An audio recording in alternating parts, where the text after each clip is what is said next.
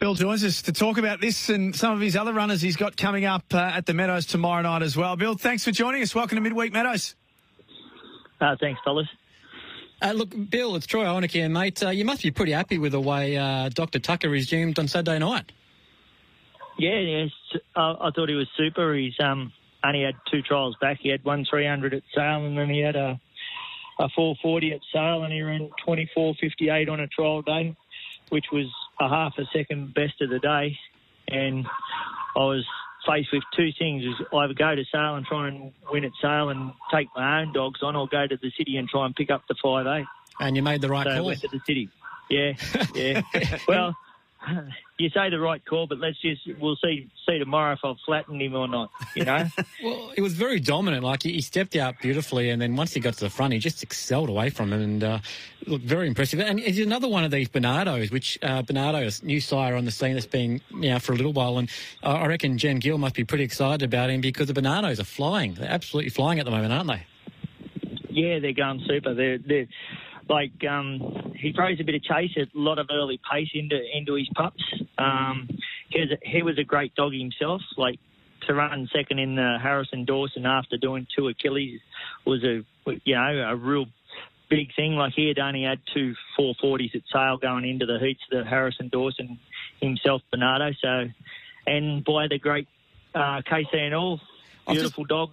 I was just going to bring that up. I was going to say, by Casey and All out of Symphonic, and obviously Casey and All, the cross that works so beautifully with the Australian Lions has been fantastic, and obviously it's very tough to try and get a Casey and All straw these days, and if you can get one. But with Bernardo on the scene, why wouldn't you go there now? As I said, he's throwing absolute sensational, nice young dogs at the moment, and it's very exciting to see how he goes forward. Now, look, obviously, Bill, you've got some runners in tomorrow night, and we want to go through a couple of them and just have a quick chat about them.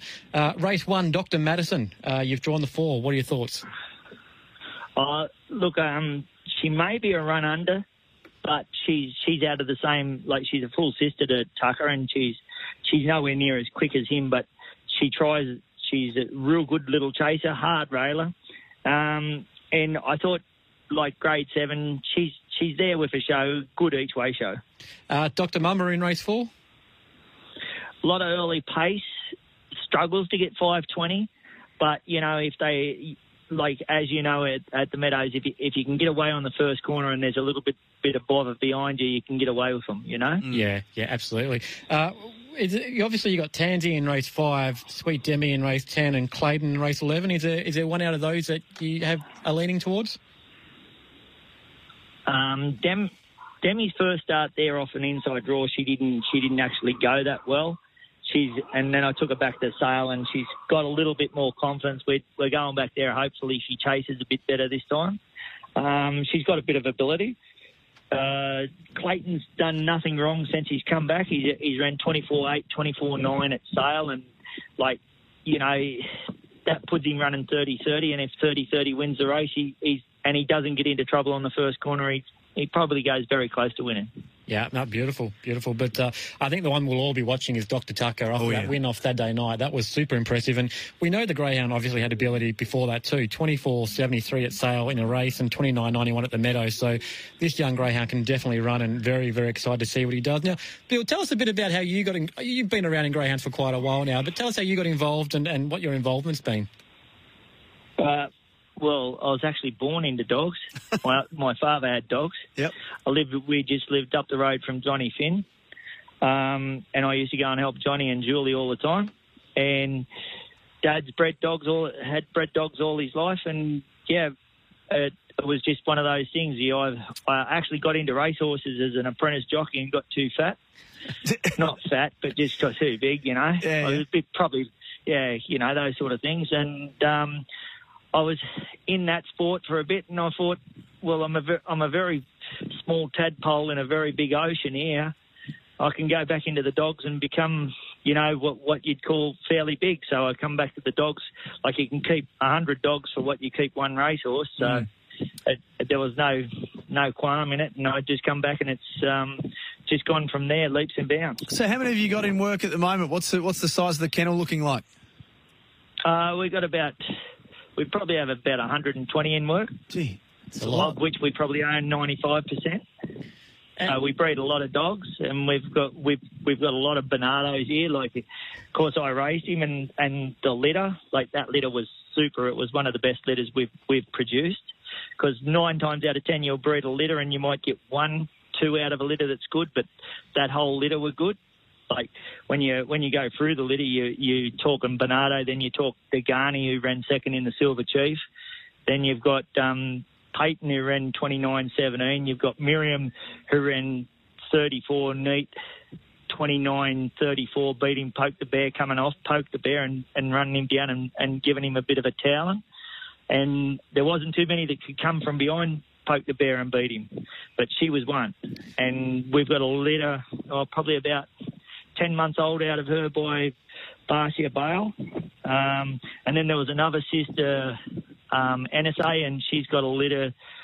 They're about 20 months old, I'd say, and they're by Fernando Bale, and there's a couple of them look all right. So, yeah, it all looks good. Plenty there by the sound of it, and plenty of work also by the sound of it. Bill, you must be keeping you very busy. Out of those ones you've just mentioned, is there one that the listeners should be looking forward to and following in the near future that might be coming through more recently? Just stay with Dr. Tucker. Stay with Dr. Tucker. I'm telling you now, there's only, like, Dr. Tucker is very good, but he wasn't the best in the litter. There was another one in the litter that broke his wrist at Sale, a dog called Dr. Nathaniel, and he looked like being the X factor, very strong, but Tucker's a real race dog. Like, if you go back to when he ran 29.91 at the Meadows, he was only 18 months old, and it was a pretty heavy track. And the Tuesday after that, I trialled him at Sale, and he ran 24.41 on a trial day, which was unheard of for an 18-month-old pup. And he pulled up a bit sore in the metacarpal. Then we come back, and we had a run in the maturity. And after the run, I wasn't happy with his run, and then got his tonsils out and got him scoped in the throat, and he was on antibiotics for about 20 days. So if your listeners think he's weak, he's not weak. Like, that was his first 500 back last week, and he's gone 30.01, the second best of the night. And I just think that tomorrow night, like, as long as he doesn't get interfered with, he should run his 29.8, you know? It sounds very, very good to us. Bill, thanks for joining us. Good luck, and we look forward to seeing more from Dr. Tucker. Not a problem.